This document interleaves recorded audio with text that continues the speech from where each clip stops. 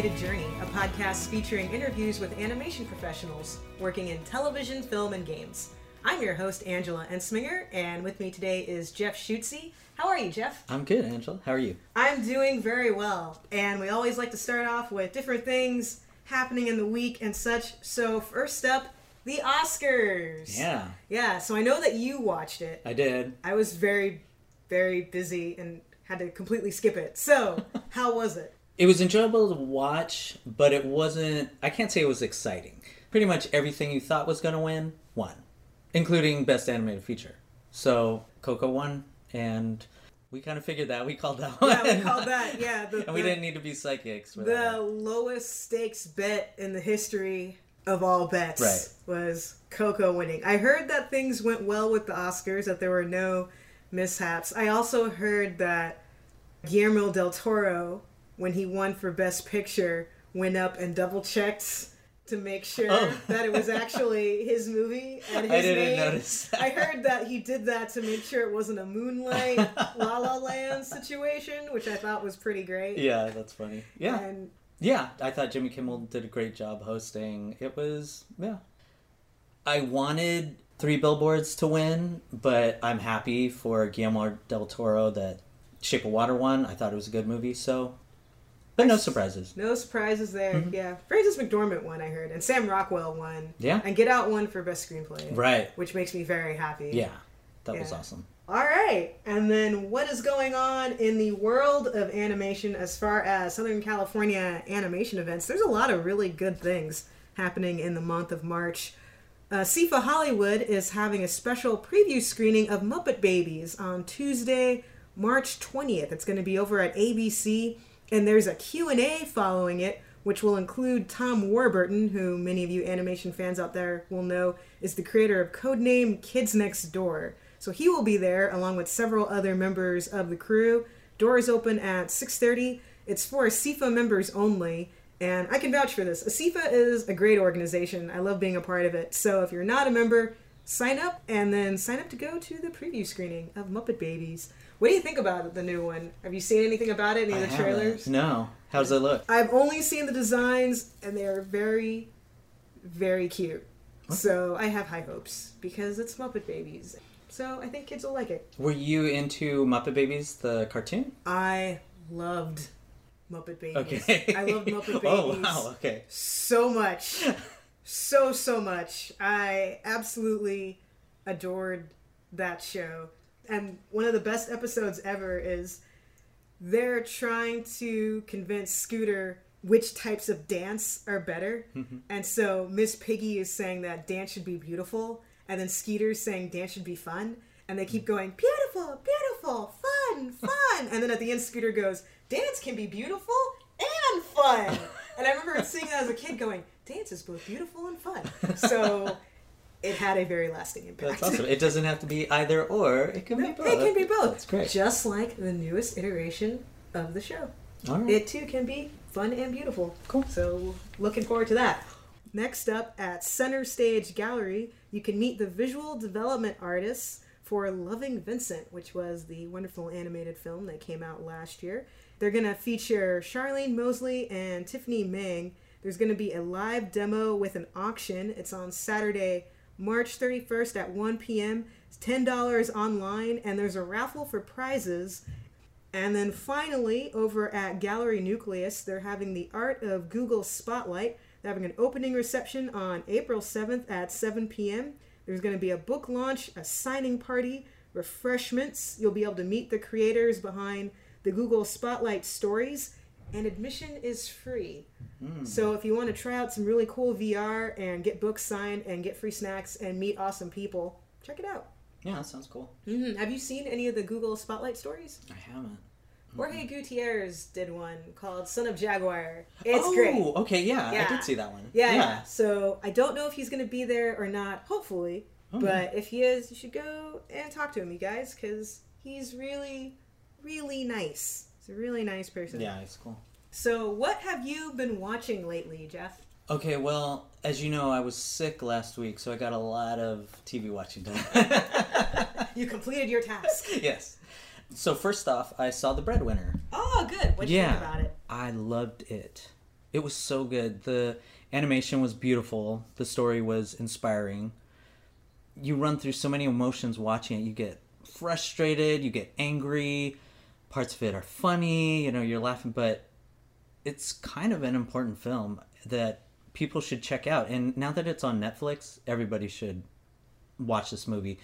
I agree with you, what you said on this podcast, that I think you were leaning toward that as your best animated feature for the Oscars. I am agreeing with you. I think that probably would have gotten my vote. Not that Coco was bad, but this really blew me away. I loved it. So I saw that, and then I saw some stuff that wasn't as highbrow as I So I watched a lot of We Bare Bears. Oh, I love We Bare Bears. Yeah, because I just had a bunch on my DVR, and it was playing, and it's just a nice show to watch when you're sick, too, because it's just, they're so cute, and they get into the little adventures. It's great. Who's your favorite bear? Ice Bear. Oh, nice. Definitely. Yeah. But Bobby Moynihan does such a good job with Panda. Whenever I see or hear him on SNL or whatever he's doing, I hear Panda now.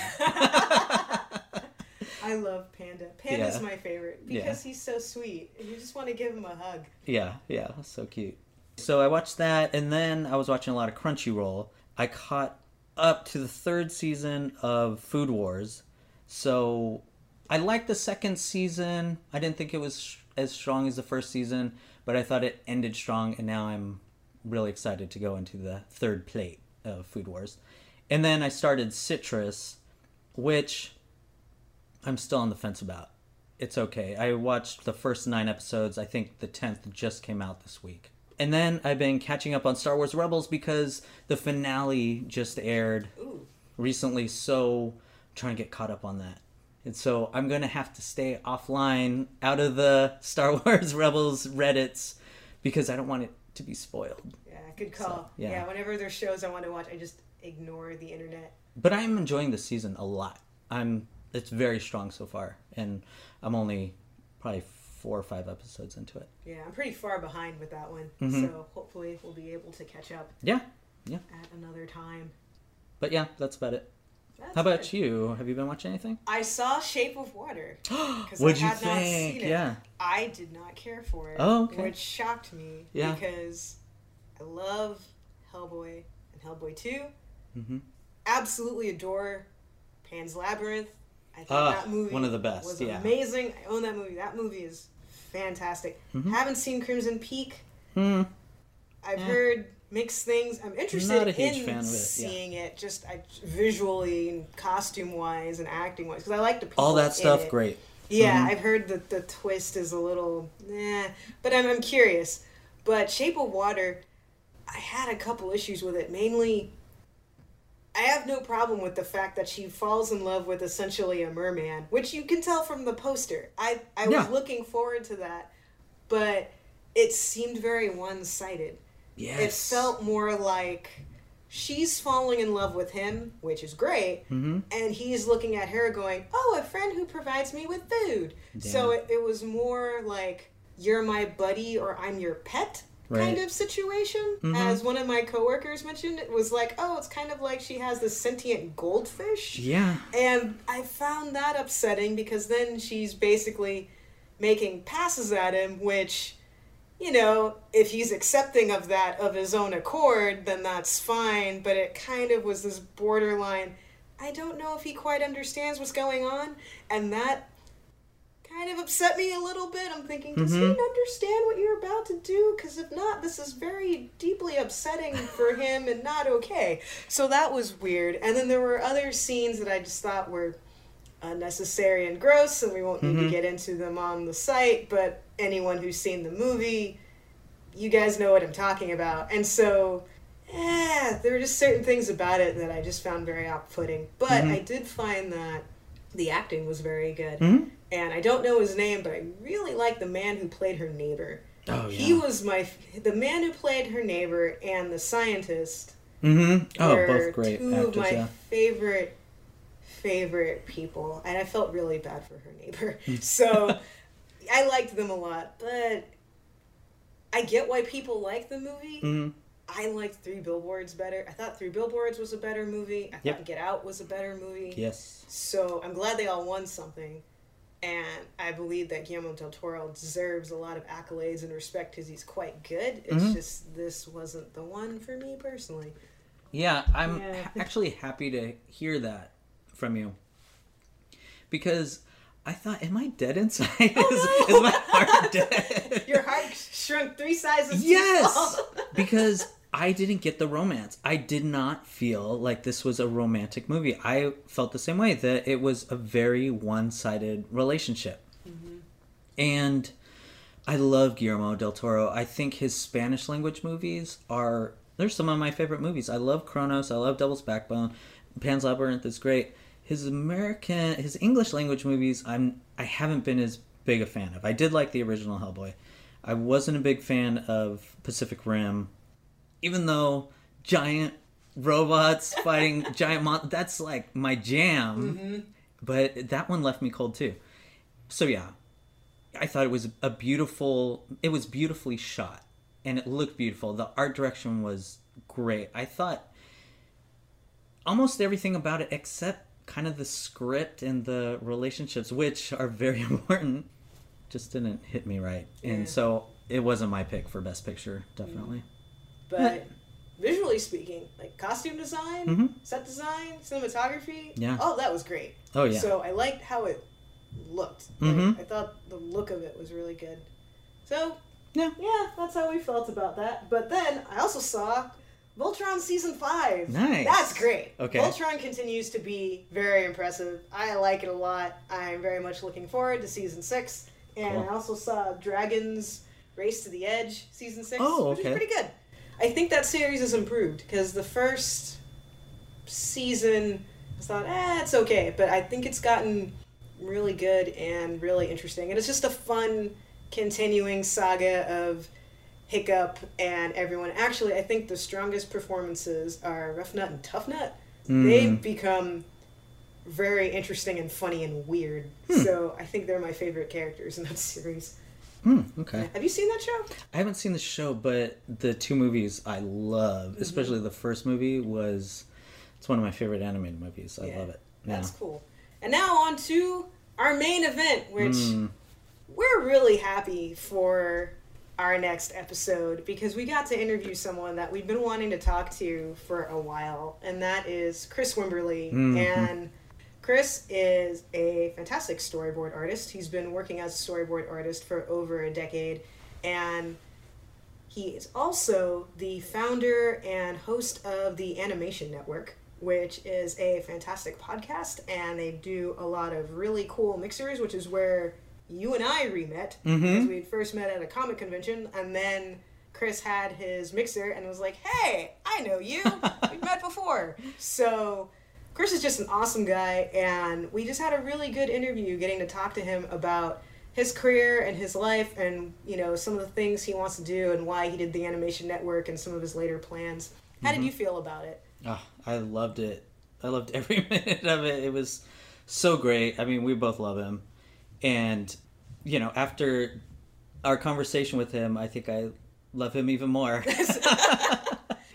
Yeah, he's so great. He gave such direct, honest answers. I mean, he's such a pro. You know, you can tell he's been doing podcasts for a long time, and he's been in the industry for a long time. But yeah, I think fans of the Animation Network will dig this episode as well, because, you know, we get into some of the history of the Animation Network, and we get kind of some hints as to what might have happened in the future had the podcast gone on. So yeah, I think it was really fun interview. All right, you guys. So we're really excited to bring this to you, and we know that you'll enjoy listening to it. So without further ado, we present episode 66, interview with Kris Wimberly. My guest today is Kris Wimberly, and all of y'all know Kris. He is a storyboard artist. He is the head of the Animation Network. He's a very good friend of ours. We're very happy to have him here. Kris, thank you so much for being on the show today. You are very welcome, and thank you for such a flattering intro. I don't think everybody knows who I am, but I like that everybody knows. Yes, but I'm glad you started out with that. That's a little confidence boost. Also, I find that anytime people introduce me, I get this stupid grin on my face, like it sounds like you're gonna announce somebody magical, and I'm like, wow, who are they talking about? And then it's me, and I'm like, oh, what? That's yeah. But so thank you. That's very nice of you. We should have taken a picture of your face during that moment. Did you see my grin? Did you see me smiling? Yeah. I'm like, wow, it sounds so good. But yeah. No, it's just me. Yeah, so now you're on the other side of the mic, but as you've been many other times before, though, on various other podcast interviews, including your own, which is very good. So, usually I start off with origin stories, but those who listen to your show, which if you haven't listened to Kris's show yet, you really need to. You're on episode 5, you talk about your origins, how you got started in the industry. It's fantastic stuff. You can listen to that. Instead, what we wanted to talk to you about is how you're doing now, because as you announced on your show, the Animation Network is coming to its end with episode 100. You guys have done a phenomenal job with your entire team, which has been really good. Now you're working in feature, which is amazing. Yeah. So we wanted just to dive into that. So one of my biggest questions for you is just how, and it was kind of an all-encompassing thing, but how do you feel you've changed since doing the Animation Network? Like, how have you grown as a person? I am now full 2 inches shorter, thanks to the...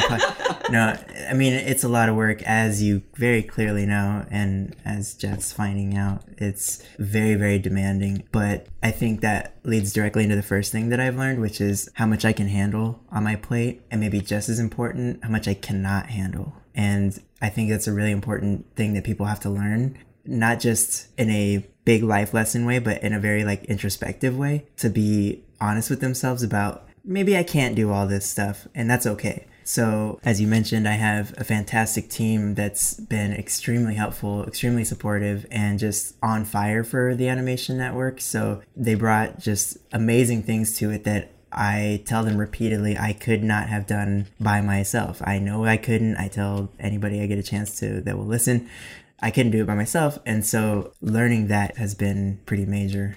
So that's one thing, yeah. Excellent. And then let's talk about the team. So Tiara and Jeff and Cassie, wonderful people. How did you know these are the people that should be on my team? Because there's a lot of different people, that are out there. They're doing good work. But how were you able to figure out these folks in particular? Man, that is a good question. Very good question. So, yeah, first of all, I feel it's pretty important to mention that, yes, Tiara, Jeff, and Cassie she came on first, followed by Tiara, followed by Jeff. They are the 3 that are out in front as much as I am. There are a couple other people behind the table that don't have their face plastered everywhere, that do just as much help, which has been just as helpful. And thanks to them too, but given some of their jobs in the industry, it's important that they don't have their secret identities shared.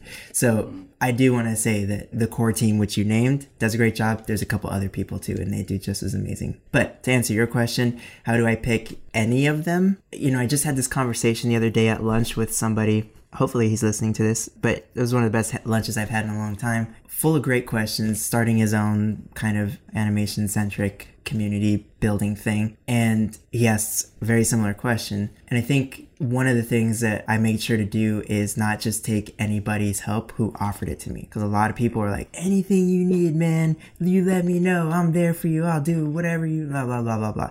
Which is very flattering and very tempting to just be like, oh yes, thank God, please come take this, here, let me hand you that. But you can't do that. I think if you want to have a successful anything, doesn't matter if it's a product and you need to have a tight brand, or even this in a sense is a brand, right? So you have to be a little bit more aware and in tune with exactly what your needs are, like we kind of just talked about a few minutes ago. But I think the other thing too is you have to understand what's important to that person so that you can deliver that thing. I think far too often people, especially the ones who used to offer me help with things, yeah, man, I'll help you with whatever you need, blah, blah, blah, which is great. But I think what's important to that person a lot of times is either maybe having something to do because they have a lot of free time and they just want to be doing something creative and fun, but maybe not their own thing because that's a lot of work and a lot of investment, whatever. Another type of person might be wanting to help because they just, feel like it's a great way for them to make connections to other people in the industry. And I know that was some of the people who offered help because they were like hearing these really amazing people on my podcast. They're like, I just want to get close to that person. So if I'm part of the animation network, that'll put me close to that person. And a third type of person is somebody who believes in the product itself. Maybe not even in Kris Wimberly, but in the animation network. Those are already the people who light up my attention because they understand what the brand is. If you guys remember, I don't know if you guys were listening the whole time to my podcast, but if you listened as far back as like season 1 and mostly season 2. Oh, you did? Mm-hmm. Okay. Well, thanks for listening so long. If you remember way back in season 1, you couldn't find any pictures of me. My face it wasn't the animation network with Kris Wimberly. It wasn't my face on the flyers and on the podcast thing and everywhere. Like, it wasn't about me. It was about the brand. I just wanted people to have this information, this education, and to better themselves and have a better adventure. So the people who I ended up taking on to help with whatever my needs were people that were passionate about the Animation Network brand. I love what you're doing. This makes so much sense to me. I can't believe this hasn't existed yet. I love the way you deliver the information. Like, they're about what I was doing and not the other stuff. Not to say that the other stuff is wrong, right? That everybody's got, in fact, this leads to the next thing to answer your question further. Once I knew why they were even in this to begin with, then I sat down. You can ask every single one of them. I sat down and I asked them, what is important to you? What do you want? At your most selfish, what is it that you want to gain from this experience? Partially because I know that I'm not paying them anything, or at least I wasn't. And then, I started paying them. But initially it was just kind of a volunteer thing. So I needed to find out why exactly. So I already knew why they wanted to join the Animation Network, but now what is it that drives them when they go home? What are they doing there? Some people wanted to become a better artist. I'm like, I can review your portfolio to no end. And some of you, Jeff, like, I am a very truthful critiquer, and people's work, I feel, thank you. Oh yeah. There's a reason why we've helped tons of people get jobs. You know what I mean? So that was something I knew I could provide in lieu of payment, right? It was that little bit extra I could give them. Some of them was, they wanted more experience dealing with people face to face and becoming a public speaker or whatever the case is. So that, no problem. I can help with that. That's a piece of cake. So identifying what's important to those people at their most selfish allows me to find a crossroads where I'm getting what I need and they're getting what they need.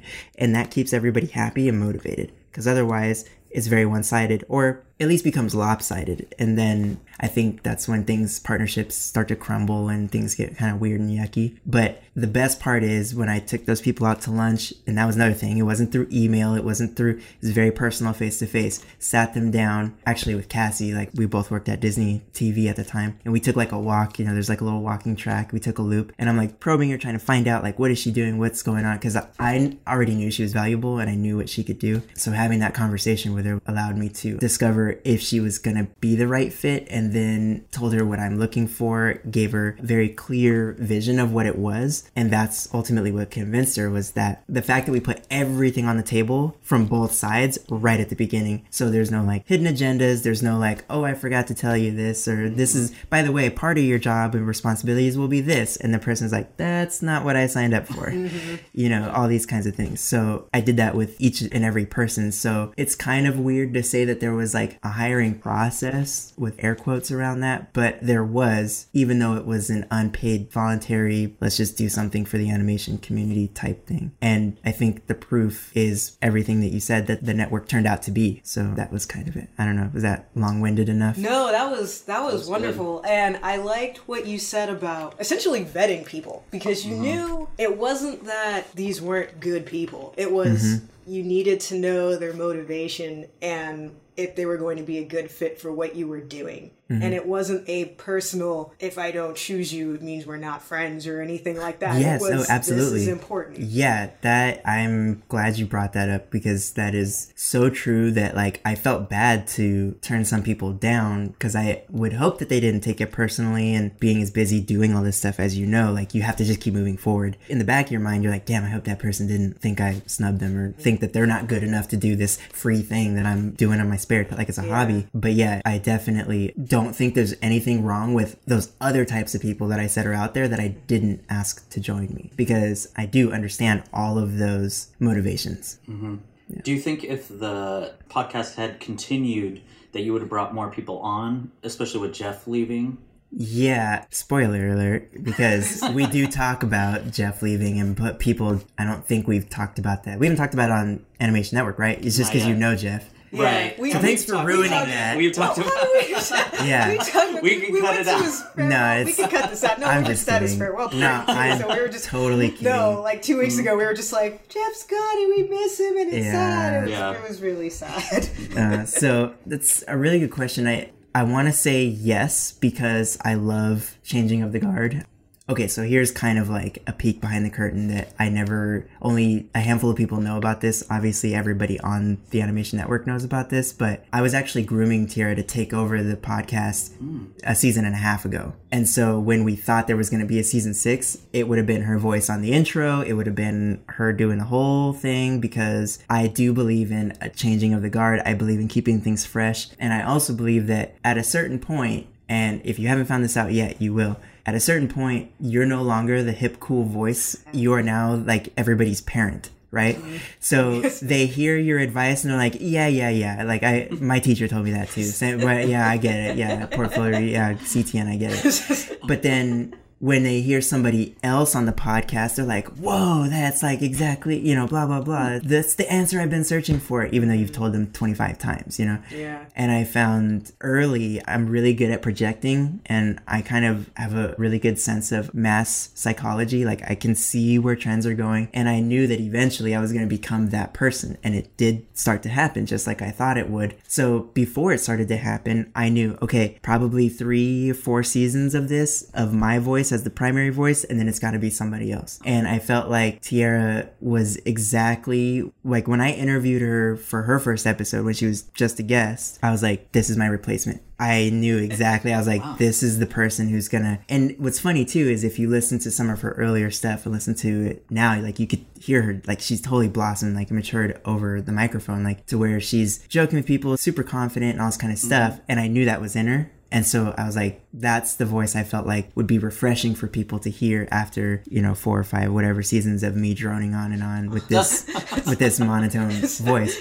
So, and it worked out. Like people, like we get fan mail about her episodes and stuff, which is, I mean, I don't want to sound like that guy, but I knew it. I knew that we would get that response, and it's very rewarding to have that happen that way. But to go back to your initial question, I absolutely can see that we would have additional people and or replacement people as we went along. But I think it's naturally like this is the right time to end it all anyway. Mm-hmm. So that makes sense. And that is a lot of foresight, because I think of companies that don't plan for that. And I've worked at companies that don't plan for that, where the president leaves or the director leaves or someone leaves, and then all of a sudden the board realizes, oh, wait, we haven't been training anyone. Yep. And now there's this vacuum of power. We don't know what to do. And how does that look to everybody else? Because people aren't fools. Like anybody can see what's going on there. And I think some people and places and companies handle it better. And, for what it's worth, I just tried to be as mindful of that the whole time.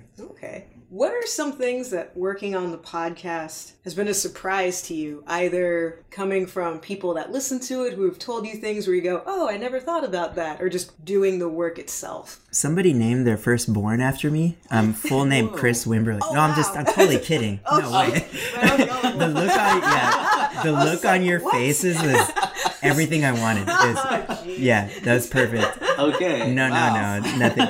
But there have been some really amazing things. Actually, I plan to discuss some of them on the last episode or as we get toward the end. So what can I tell you that I'm not saving? I mean, we get very, very flattering emails, things where people tell us sometimes slightly too personal of things where it's like, I mean, thank you for trusting us and thank you for feeling like we are a part of your life and your journey and et cetera, et cetera. But some stuff it's like, I don't know if I really need to know that. I mean, what am I going to do with that information? It crosses this border of feeling like, wow, I really helped somebody to being like, should I call somebody for you? Like it's just not that anybody's going to commit suicide or anything, but it's just like, you know, I think some of these fan letters are very inspiring to read because everything that I set out to do with the Animation Network, with the podcast and the newsletter and the YouTube channel, et cetera, I think it's working because people tell us, because of you, I got this internship. Because of you, I got my big break in animation. Because of you, I figured out how to cross from production to creative. Or because of you, I figured out how to go from graphic design to animation, like cross industries. We have lots of people where they directly attribute, like, because of you, I knew what to say in that interview. And because of you, I knew whatever question they asked or whatever thing came out of their mouth during the interview, they saw the moment on that person's face where they knew they had the job. What's more rewarding than that, other than them cutting me 10% of their paycheck? That'd be nice. But yeah, it would be nice. But that is extremely rewarding. I mean, if you listen to Francis's episode, The Background Painter, he talks about how him and his wonderful partner, girlfriend, Jessica, they moved across the country because of the podcast. And we bumped into each other at a art gallery. Did you guys go to that Nickelodeon? Weren't you there? You were there, yeah. Yeah, the one over at Fullerton. Yeah, so yeah, that one. And Francis like tapped me on the shoulder to get my attention, and they were like, like they were freaking out like I was celebrity or something, which again is very flattering. But they told me that, you know, we picked up and we moved because we realized from all the stories and all of the insight that we had the confidence to like come out here and just try. And they used everything that they learned and some more stuff that they learned from, besides, I'm not taking all the credit because obviously people build their experiences through various channels, but the things that they do say is they specifically say, because of you, ... And that's pretty awesome. And by the way, to finish that story, Francis is now officially, and Jessica, officially in the industry. They're in the system. They're making money, making art, you know? Nice. So. That's cool. That is wonderful. And it actually brings me to my next question, too. So you talked about this before on the show, but I want to know if we could get into more depth. Based on the people that you've talked to and the experiences that you have and they've gleaned, what are some things that like schools still aren't teaching, or that people still don't seem to know, that you keep hearing it and you're going, all right, this piece is still missing here?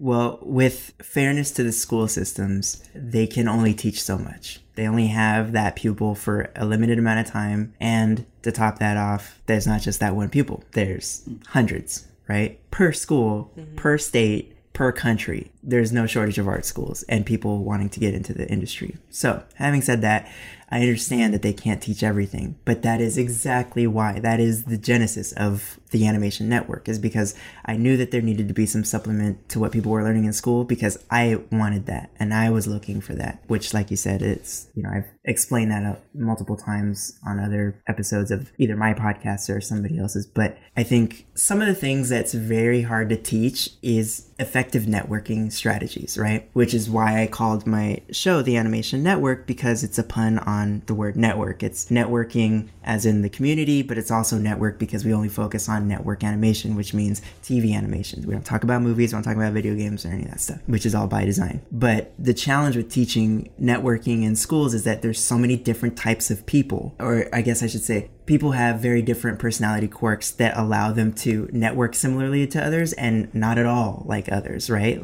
Some people are very introvert, right? Some people are they can get up and talk, no problem, whatever. Some people need a few drinks to get going at a network event. You know, there's all kinds of different people. So I think while it could be taught better, it's very hard to try to hit all of these different types of people with, here's exactly how to network, right? Mm-hmm.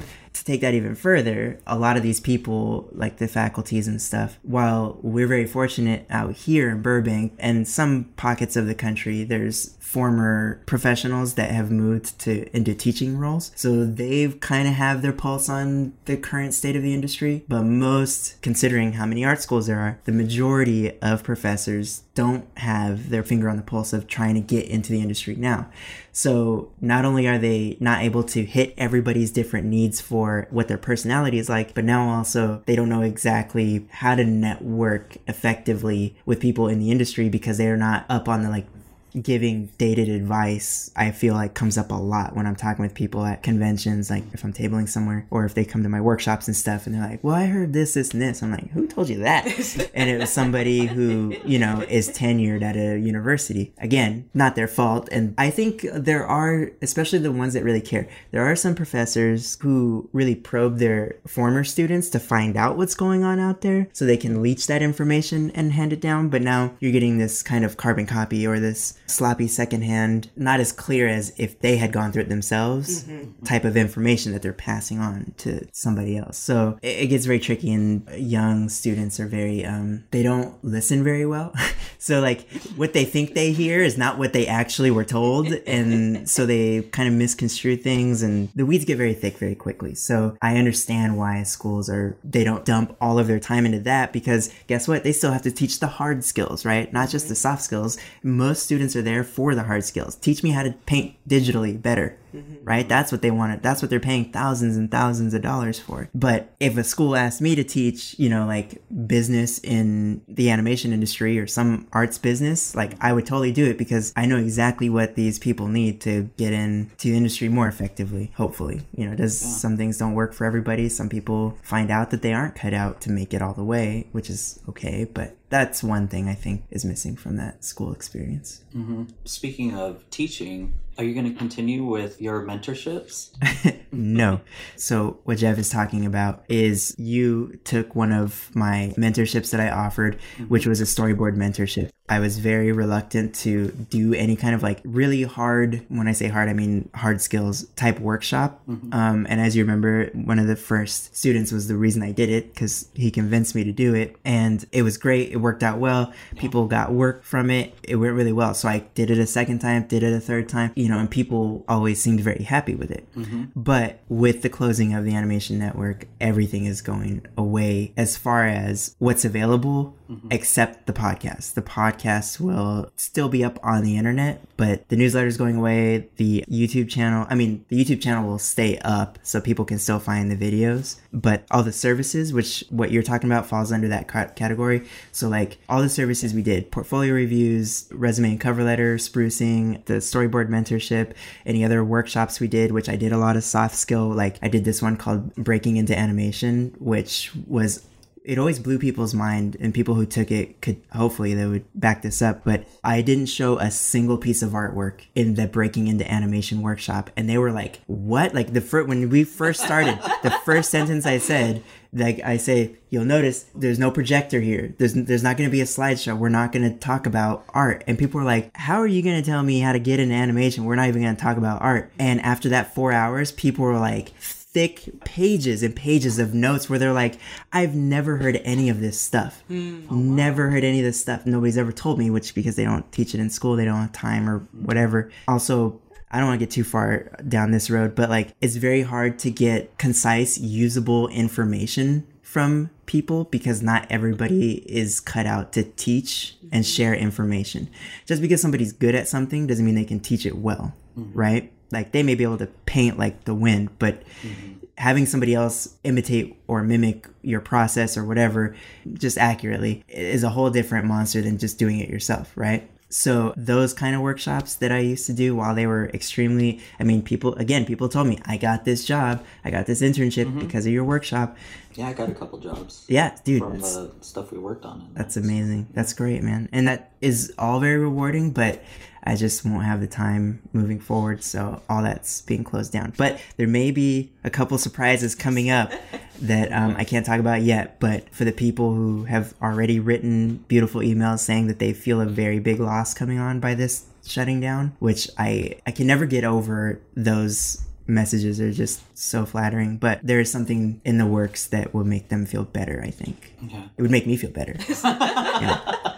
Are you feeling an emotional weight? I know you still have a few episodes before it shuts down, but can you feel just how important this podcast has been to so many people? And do you have an emotional attachment to it? Yeah, I think so. This week was episode 95 out of, like Angela said, 100. So that light's getting brighter and brighter at the end of the tunnel. I see it and I'm like sprinting full force. Not because this answers your question. Mm-hmm. I'm sprinting full force toward the end of that tunnel, not because I won't miss it, not because I'm not attached to it or any of that stuff, but just because I'm so excited for what's coming up next. And that, I think, is the healthiest way to leave something, right? Mm-hmm. So that's a backwards way of answering your question. The way to answer it from the head on, front way, whatever, is to say, absolutely. I mean, I created it not thinking it would do anything, right? Like, my idea was, I'm going to do like 5, maybe 10 episodes if it's doing really well. If, a couple people listen to it, I can probably get up to 10 just as an experiment. Yeah. That's one thing I could not project, was where I would be now and what it would have done for me and what it would do for other people. And, I knew what I wanted in my head and in my heart. I knew what I wanted to create. But as any creative will tell you, like, just because you can think it and feel it doesn't mean it's going to come out necessarily that way. Mm-hmm. And furthermore, it doesn't mean that people will receive it the way that you intended it to come out. So to this day, and I know this is inviting trolls, but I'm going to say it anyway. To this day, after years of doing this, not a single negative review, either privately through any platform or forum, nor on any iTunes review, 5 stars, just glorious reviews that people put up there. I mean, I'm waiting for it. Like, I'm waiting for the day somebody's like, bullshit, that is the dumbest thing I've ever heard. I tried that, it didn't work. Never had that. Never had it. And I'm waiting for it because, those people are out there and whatever. But our audience, the TAN audience, is so respectful and eager, and not just art students, but I get stopped by professionals who are like, oh, are you the guy that does that podcast? Or, oh, I listen to it. I'll go to a studio that either I haven't been in a long time or sometimes ever. And people are like, oh, yeah, Kris Wimberly. I'm shaking people's hands. And they're like, oh, you're the guy who does that podcast, blah, blah, blah. And I'm like, you've been in this industry for like 30 years. Why are you even listening? And they're just, because they're so intrigued by, the information on there and how it's delivered and all that kind of thing. So to know that I created something like that is beyond words. That furthers the reason why now's the time to leave, right? You don't wait till crash and burn and then everybody's like, thank God that they put that thing away, Like, I don't want to be that product. I rather know that I did, 100 episodes and several editions of the newsletter and multiple videos on the YouTube channel. A lot of work. Yeah. And that's aside from all the services. I feel like we did a great job. Everybody benefited from it, both in front of and behind the mic. Yeah, it's just, I do feel a little bit of while there is a weight being lifted off, there is a sadness that comes with it because, I made something. And as my wife keeps pointing out to me, gotta love wives, as she keeps pointing out to me, she's like, you finished this. How many creative people have these grand ideas to do something and either A, never get it off the ground, right? That's the easiest thing. Just talk. B, run it into the ground because they make a lot of missteps and maybe get the wrong people attached to their project, or they try to go too far too fast. All kinds of reasons why you can crash and burn. Or C, just don't finish it, right? Just because you lose personal interest and steam and all that stuff. And that happens to all of us, to everybody. But this, I started it with an idea, with a vision. I did it for years, plural, and finished it the way I wanted to. And I'm talking like it's already over, but because it's not, I will finish it the way I want to. And everybody is nurturing about it and excited, like asking these great questions about how I feel about it and what's next and all this kind of stuff. So it is sad and exciting at the same time. You gotta leave before you become the villain, to paraphrase one of your favorite heroes. Oh, I know what you're talking about. Yep. Live long enough to see yourself become the villain. There was another one too that I always think of, that's a great reference, by the way.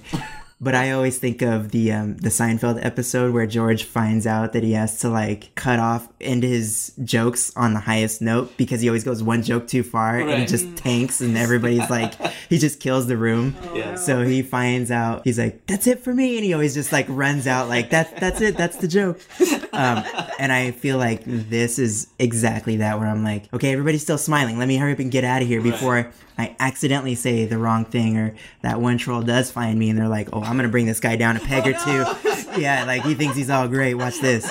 But yeah, so that's kind of my thought on it. Going out on a high note. Yeah. That is very good. So let's then shift gears a little bit. So I'm curious just about you as an artist and how you've grown as an artist. Because now you've been in the industry for over 10 years and you've learned a lot. You've done a lot of boards for a lot of really great shows. Yeah. So I'm just really curious, how has your mindset changed as an artist from when you first started to now? That's a good question. You know, part of me feels like, so on the day-to-day, I feel like my mindset has not changed at all. I feel like the same plucky, you know, bright and eager, like ready to do this kind of guy who's still begging for his first shot. But when I step back and I look at the bigger picture, I can absolutely see how I've grown. And a lot of that comes with taking big risks, but also having fantastic mentors. I'm such an advocate for mentors, which is the tone of the entire animation network structure. But just in terms of like the skills themselves, I feel like I can absolutely see that I have a much more confident line when I draw things because I know exactly what I want. I mean, I think I even had tweeted about this, like not anytime recently, but actually no, I did. I always make these jokes about like, you know, when you have that great day of drawing where just every line you put down, it's like Mickey's magic paintbrush. It's just magical art comes out and you're like, who is this person drawing? Like, I don't even know. And I feel like I can recognize when that happens or when I break a plateau.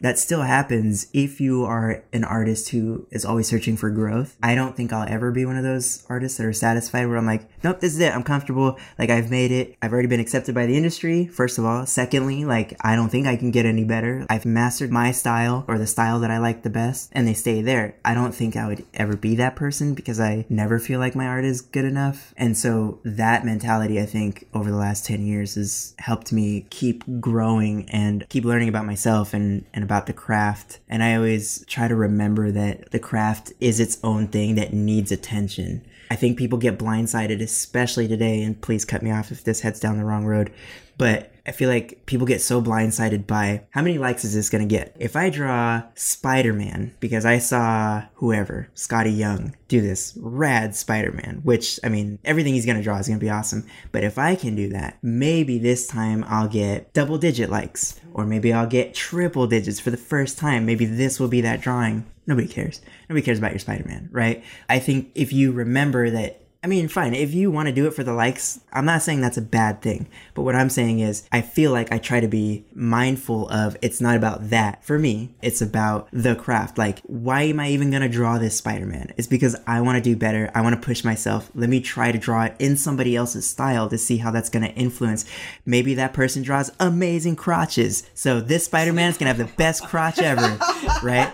Like, I don't know, you know, whatever it's going to be. But I think being mindful of that is absolutely a way to get better as you progress rather than like that gratification that comes with getting lots of likes. I mean, we all understand why people do it, right? Mm-hmm. That's why people do fan art. It's, oh, because I love the show. No, you don't. I mean, we all love the show, but you're doing the fan art to get people's attention. And that's actually a very effective way to do it, right? I mean, some really prominent designers do that too, so that people will then come back to look at their original art. But people are just doing it to get that extra favorite or that extra like or that extra retweet, share, whatever it's going to be. Mm-hmm. So that, I think, helps me to keep on that track of growing. That's good. And then, I don't even know if there's a segue for this question or not, but while you were talking... Just give it to me cold. Okay.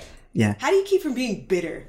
I ask this because you're bitter. Since I am not bitter. Okay. Well, that'd be my well, first. Well, actually, let's see. Sometimes I do get bitter. Yeah. But I've noticed that there tends to be this shift where I meet interns and other PAs and people just starting out and they're super, super excited. And then I'll go to parties and whatnot and I'll meet older people. And they're just like complaining the entire time. And I'm looking at it going, is that what happens? Why is this happening? And so you've seen a lot. You know, you've worked on really great shows. You've worked on shows that behind the scenes were a mess. You've worked, I mean, we don't have to go. Yeah, you must have heard the stories. Yeah, you've told me some stories. I did? And I've, well, that's okay. I won't share which story, but I have too. I mean, I used to work in reality TV. That whole industry is a mess. So how do you keep it sort of like, it's about the craft and what I want to do and what I love about it and not, oh my God, I can't with this anymore? This answer may shock you. Okay. You can't. You can't get away from it. So the better idea is to embrace it and know you're going to have bad days, to know you're going to work on crappy shows, to know you're going to get notes that make no sense at all. And then you'll fix the thing based on the note and they'll say, go back to the other thing that you already drew after you now wasted 3 days. You can't get around the bitterness and the jadedness. So instead of that, pick your times to vent properly, not on Twitter or wherever.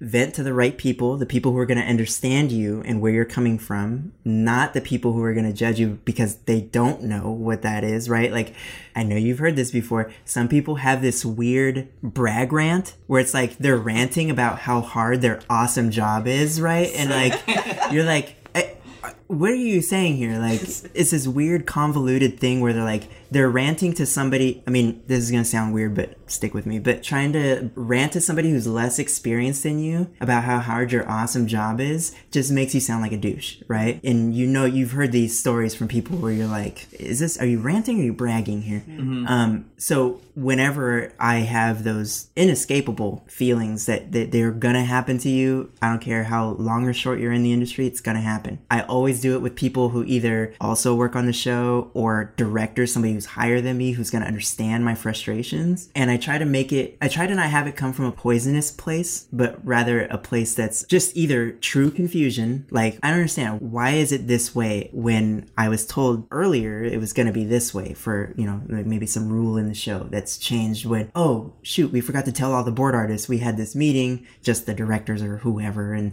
the execs want to see it go this direction. So now we got to finagle the writing and blah, blah, blah. So that it comes and trickles down to me and the rest of the board team finally. And they're like, oh, it's a lack of communication. Rather than me being like, these guys don't know what they're doing. This is terrible, blah, blah, blah. And I hate, flipping tables over and whatever else, throwing scripts in the air.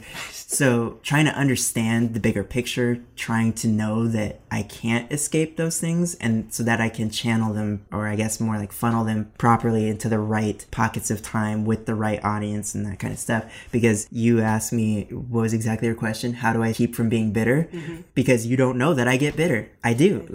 So that means I'm doing it right because you didn't know that. Didn't know. And what a great platform, my podcast, to just sit and rant to people across the entire world. Like, people write in emails from countries, and this isn't racist, that I don't even know speak English, right? I don't know that, let me put it this way. I don't know that they speak English fluently enough to follow an obscure animation podcast with giant industry terms. Mm-hmm. Mm-hmm. That's fair to say, right? That's fair. Okay. Yeah. Okay. So when I keep in mind that I have this global audience, it would be easy to be like, let me tell you about the latest disaster, friends, about, the industry and this show I work on. But that is terrible, right? Like, that's not going to help anybody. Some people will say, well, that tells us what to look out for, what to be mindful of. Or nah, that's just poisonous. Like, if I'm going to do it better, I'm going to warn you in a much more constructive and mindful way that everybody can understand what the issue is and why it is that way, and then offer a solution. That's always the worst thing too, right? Mm-hmm. People being bitter with no solution. Mm-hmm. So I don't try to avoid being jaded and bitter. I just be mindful of handling it properly. That's really good to know. And you're right about offering a solution, because you did that the other day, actually, with the last AMA. Yeah, because you were talking about, hey, things that storyboard artists should look out for in terms of, like, unions and non-unions and, like, the level of work and the amount of work and what is considered standard and what's starting to happen to people. And I thought you handled it very well of, you need to look out for this, you need to speak up about this, but not in a, we're going to go storm the castle kind of way. Just be mindful that this is a thing. Yeah. Don't be caught unaware.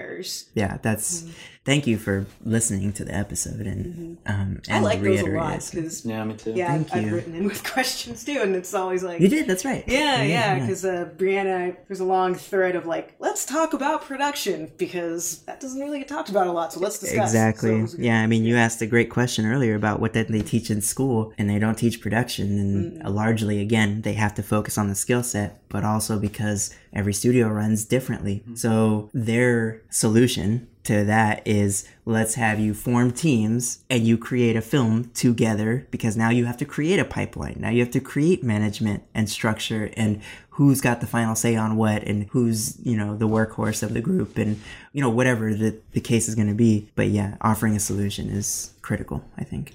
I know you go on hikes and runs, marathons, all that stuff. half marathons, but yes. Yeah. More than I can do. I was going to say, more than me. Yeah. Is that part of your process to kind of de-stress? Ooh, yeah, that's good. Yeah, it is. No, it's not actually. Because I find that I do those things because they help me think more clearly. Some of my best creativity is when I'm moving, like physiologically, blood is pumping, oxygen's coming in, going out. Like that kind of stuff fosters better creativity, which gives you better results, which creates better product, all this kind of stuff. And I use that filthy word for art, product. It's true. But yeah, I mean, it does make me feel better. It does keep me in better health and in shape, which in turn lowers stress, right? Because I'm not constantly having to draw at my desk through back pains or migraines or just feeling sleepy and lethargic. When I've had a terrible week of eating, because I don't always eat properly, but when I don't eat properly, I absolutely feel it when I'm trying to draw. And speaking of the AMA episodes, I remember somebody asked, like, what kind of snacks do you eat? Yeah. Which I was like, yes. Because the studios are filled with candy. Yeah, because they want you to stay wired and have that, Someone brought in a chocolate cake today, and I was like, oh, wow. It looked delicious, and I'm like, no. It was 2 days ago I decided I'm going to eat less sugar, so that's the day, of course. If they bring in a cake, I'm like, that's not. There's always something to celebrate. Yeah, so they always bring in garbage to eat. But, yeah, I mean, having those better alternatives, like, I think all of that contributes to stress management and better productivity. Yeah, I'm just surprised at how well you've managed to stay in shape because thanks. Soon as I started doing freelance work, I think I've gained about 10, 15 pounds. Yeah. It's hard. Yeah, it's very hard. I mean, they say, sitting is the new smoking, right? Yeah, like, it's killing people. It's creating heart disease and all this kind of stuff. And I don't want that. Right. So I get up. I mean, it's not to make this a commercial, but having my Apple Watch is very, you have one too there. It's very helpful on that front. But also, it helps that I have been an active person my whole life. Some people have never been an active person. They've never touched a ball of any sport of any kind in their lives. And that's okay, but then you need to figure out something. Like, I remember I interviewed, I think it was Rob Busab, who said that he just drinks a ton of water all day, so he has to get up to go use the bathroom. Right. Because literally, and you have an Apple Watch, you only have to stand up one time an hour. Right. Just stand up one time an hour, that's it. But people get in the zone, and they've got deadlines, and they're trying to crank out this thing, and if I could just get this done before lunch. So they sit there for 3 hours straight, which is not only bad for you, gaining weight and all this kind of crap, but also for your vision. It's bad for you. Right. Also, you're going to get drained. The sitting in front of that warm, glowing Cintiq drains you, so you're going to make more mistakes. So it is absolutely beneficial to get up and do something. So even now, because I'm on the DreamWorks campus now, the main feature lot, they have these really great walking paths, and I created one that wasn't good enough, so I created a second loop, which was a little bit longer, and I'm like, this isn't long enough, so I created a third one, and I'm like, this is the length it should be, and I do that loop 2 times, and for all the Apple Watch users, it gives me like almost a quarter of my move ring in that one 20-minute walk, which you should be taking like those kind of breaks. I mean, I'm one of those people where I'm never at my desk, so that helps me stay non-heart diseasey. But yeah, I'm too social for that. Like, I have to get up and move around. Like, I can only concentrate on a piece of art for like 20 minutes at my top notch, and then it starts to deteriorate from there. So at like 35 minutes, I'm like, you won't find me. Most people, they have to text me to come back to my desk. Like, they can't find me, so they're like, where are you? Come back. We have this meeting or whatever.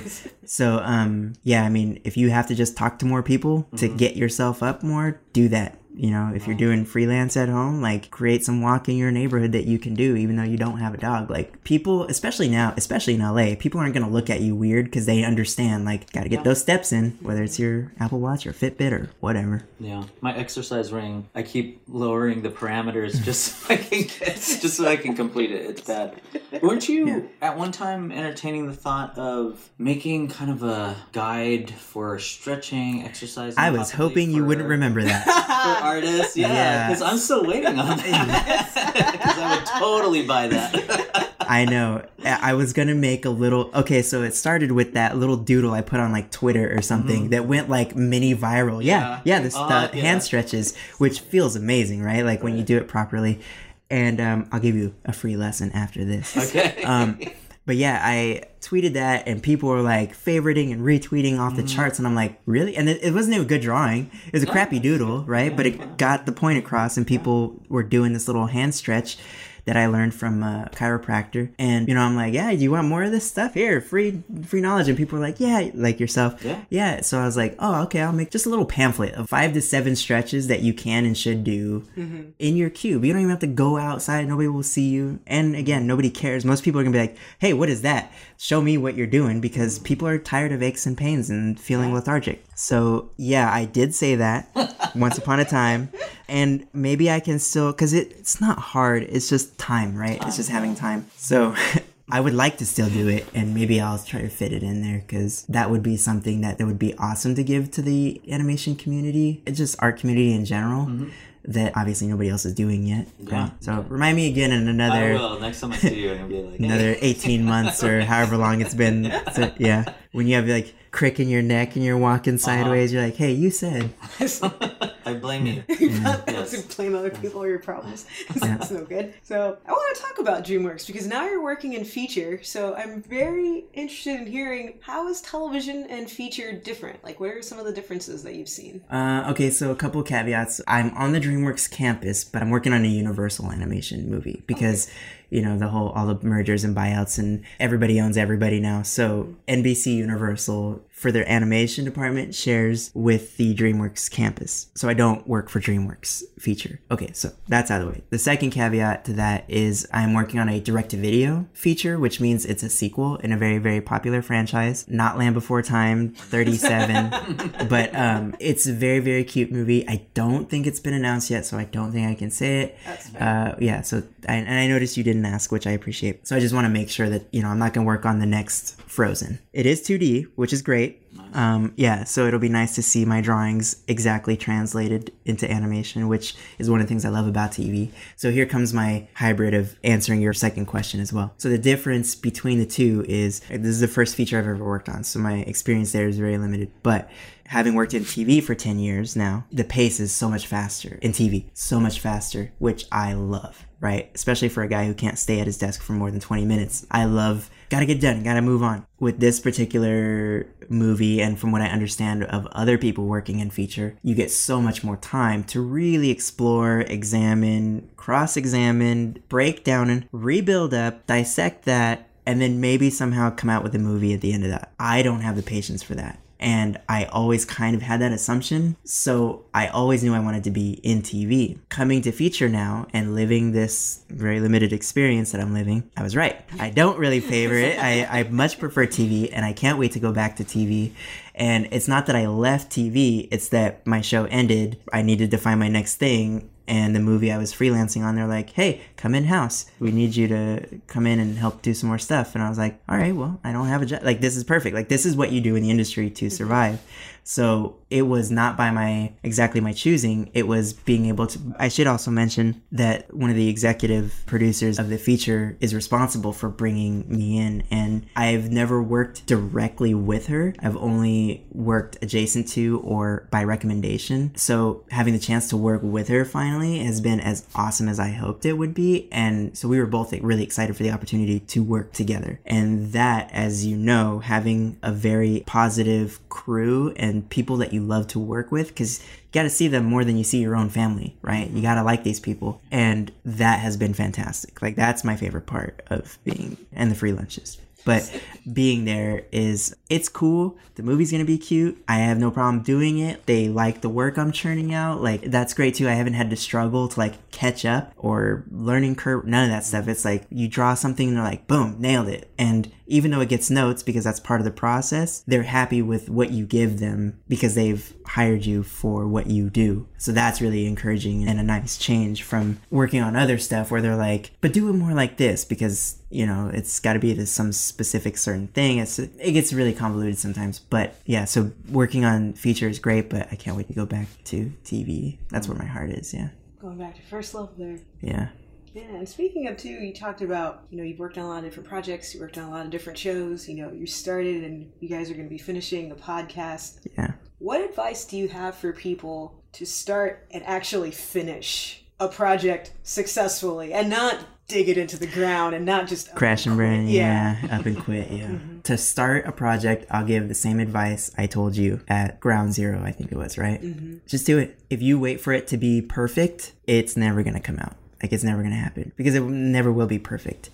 But I think everybody hears that. Everybody knows that. That's not a secret, right? I think the bigger secret, which I think I also told you, is having anything, as rough as it is already such a right step in the right direction, because people will then have a chance to grow with you and with the project and fall in love with it. Especially these days, like, everybody loves grassroots stuff, right? It doesn't matter. You could create whatever. And Harry's the Razors, it's like these two guys who are like, we want to make better razors. And everybody's like, yeah, we should have better razors that are cheaper and whatever. And they started nowhere. And now, so yeah, just start it. Let it be rough, because then you have a chance to also sculpt something out of it. If you go in with this thing that's supposed to be a statue of David already carved in marble, there's no room for it to grow. There's no room for it to do anything. And I think that's also why people get bored of their own material, because they're like, I feel like it's already done the thing that it's whatever. And so they kind of self-sabotage their projects. But I think that's always the best advice to get started on anything, is just make it and put it out there. Some people will love it. Some people will absolutely hate it. And just remember that you're making it for the people who love it.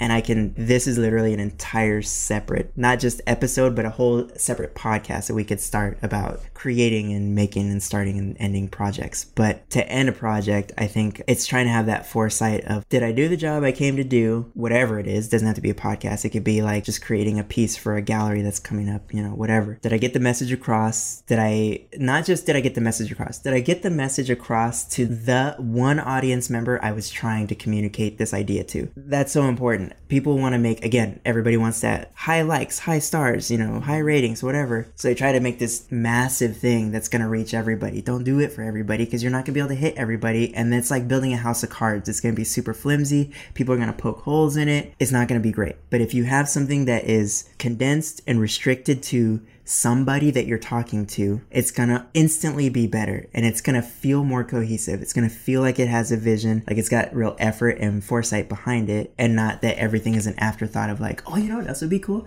let's add this, and and then you have this weird soup of whatever. So back to the point I was trying to make, if you are trying to keep all that in mind, it's gonna be easier to know when it's time to end something, because you'll know, did I hit that thing? And if not, keep going. And if you did, it's okay to step away, right? That's the other thing too, is not being afraid to put something down. People are so afraid to end a project. Sometimes as much as they are afraid to start a project, I guess. I don't know. Does that answer your question? That does answer my question. I was just curious, because a lot of, myself included, but I also know a lot of people that they want to start a lot of things, or they're in the middle of something they're kind of going through, and they're like, how do I actually effectively make sure this ends and it doesn't just pewter out into nothing? That's a very valid question. I'm glad you asked. I wish I had the pinnacle answer for that, but I'm still working on that myself. And maybe some people don't agree with my method of how to George Costanza my way out of this thing. So I guess do what works for you, but I feel like everybody hears that sentiment, right? Just gotta do what works for you. But I don't know if I entirely subscribe to that, but it works for a lot of people, I guess, which is why it's a cliche. Yeah, I think the issue is people don't actually know what works for them. So they might hear that, and it is true. It's like, yes, you should do what works for you. But if you've never really examined what works for you, then you're like, I don't know what that is. And then you kind of freak out. That's very fair. And at the risk of overtaking your podcast, I don't want to go too far down that road, because I have thoughts about that.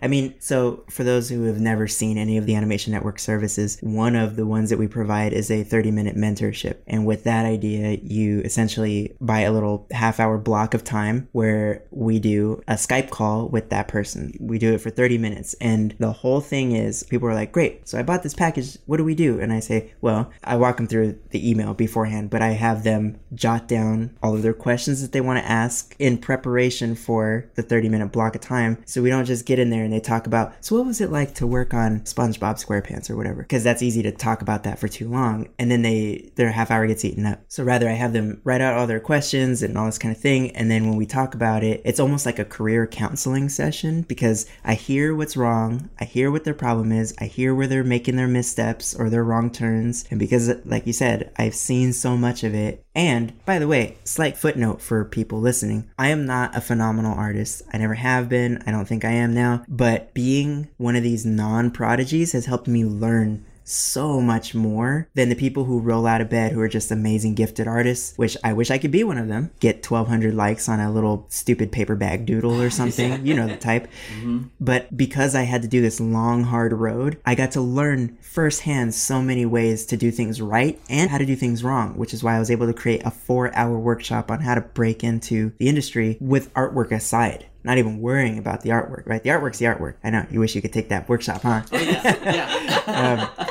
So anyway, back to the real point. The point is, talking to these people, you do hear these insecurities that you're laying out there, which are super valid, really good points. So I wish I could go into those because I do have ideas about them. But yeah, I don't want to talk here for all of your scheduled time. That's all right. This is one of the reasons I like talking to you, because I like talking with you about these types of things, because it goes beyond art. And art is very important, but it really just digs deep into just the psychology of people and how people think and feel, and that affects everything. It affects who you talk to, why you talk to them, why you do the art that you do, why you go for the jobs that you're going for, why you're not going for the jobs, why you're doing a certain portfolio, why you're drawing certain things. It's all tied into that. And I feel like if people, myself included, if you examine that first, whatever your output is going to, if not better, at least be more real to who you are as a person, rather than just, I'm just going to draw this thing because it's the popular thing and then everyone will like me and then I'll get hired. It's like, or do you like anybody else? Yeah. I mean, maybe it'll work. Yeah, maybe. It might, but even if you get hired to do that, you might hate it. That's because there are people that do that and then they're like, wait, I'm miserable now, but now I have to do this. Yeah. Because now I have a house and a family and kids and they all need braces, you know? Yeah, I mean, that's a really good point. I mean, I don't know, as I hear you talk about it, it makes me feel like art is only 70% of that battle, right? Which leaves another 30%. And what is that? It's all this, like we talked about earlier, it's all the soft skills and how do you effectively network, especially if you are an introvert, and what exactly do you put on your resume and cover letter, especially if you have zero experience, what do you do?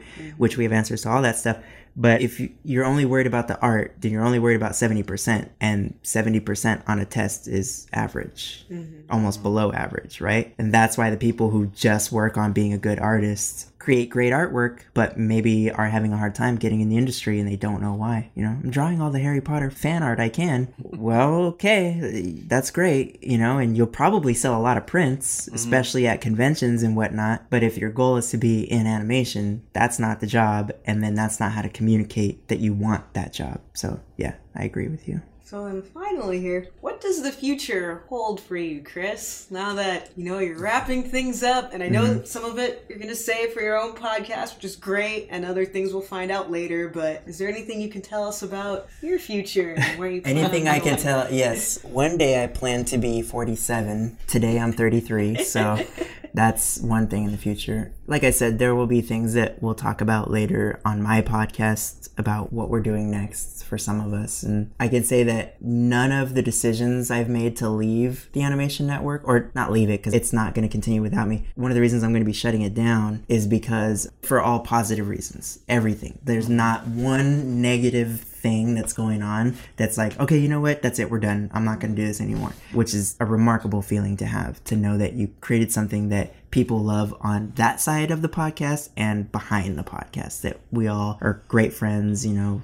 we have great lunches together and everything. It's awesome. But moving forward, first of all, I don't want to talk about what other people are doing, like Tierra, Jeff, you know, that's for them to talk about, and they will. But for me, I want to create more stuff. So there is something coming up that will be taking the place of the bear that is the animation network. It's not going to be a gaping hole. It will be filled with something something new that I'm making that I'm just as excited about and already very proud of. So I can't wait to share that kind of stuff. But that is why I'm putting down the podcast, because it takes up so much time. I mean, even having a team, because you still have to lead the team, you still have to like hand out assignments, you still have to check people's work, you still have to run, essentially it turned into a business, so run the whole thing. Like it still eats up a lot of time. So yeah, I had to put that stuff down. But I'm not disappearing. I mean, people still be able to find me on Twitter and Instagram or normal places. I'm not a great Facebook person, so please don't add me on Facebook. If you were one of the people, and I know they're out there, if you're one of the people that added me on Facebook and it seems like I ignored your request, it's because it's still sitting in the box blinking. I don't go on Facebook unless there's some kind of family thing that I need to talk about with family people. And anybody that I added on there before is back when I had more time to be on Facebook and before it was a super diseased place to be. But other platforms, I'll be around to chat with people and stuff like that. I just won't be handing out buckets of advice because there are other great people like you to do that stuff. So, yeah. Well, thank you. Well, Kris, it has been an absolute delight having you on the show. Thank you so much for being so generous with your time, and thank you to your team for everything you've created. I mean, you've inspired us, you've inspired all the people out there, so just thank you so much, and we look forward to hearing about all of your future endeavors. That's very nice. Thank you. Thank you both. And that concludes our interview with Kris Wimberly. Special thanks to Kris for being a wonderful guest, and make sure to check out his links in the show notes. And if you've enjoyed today's episode, please leave a review on iTunes. All of your reviews help more and more people to find out about the show. And you can also support the show by visiting www.theanimatedjourney.com and clicking on the PayPal donation button on the right-hand side. All of your donations go directly to paying for the technical costs associated with producing the show. And thank you so much to everyone who has donated to the show thus far. We truly appreciate it. And to see what else is going on in the wonderful world of animation, make sure to check out the Facebook page at facebook.com/theanimatedjourney. On Tumblr, the site is theanimatedjourney.tumblr.com. And on Instagram and Twitter, the handle is @animjourney. And you can check out all of Jeff's work by visiting www.jeffbot.com. That's JEFBOT. On Tumblr, the site is jeffbot.tumblr.com. On Twitter, it's @jeffbot. And on Instagram, the handle is @shootzee. And that's spelled SHOOTZEE. And to see what I've been up to lately, you can visit my website at sketchysoul.com. On Tumblr, the handle is sketchysoul.tumblr.com, and on Instagram and Twitter, the handle is @sketchysoul. So that's it for now, but make sure to tune in next time for another great episode, and until then, be encouraged and have a great day, everybody.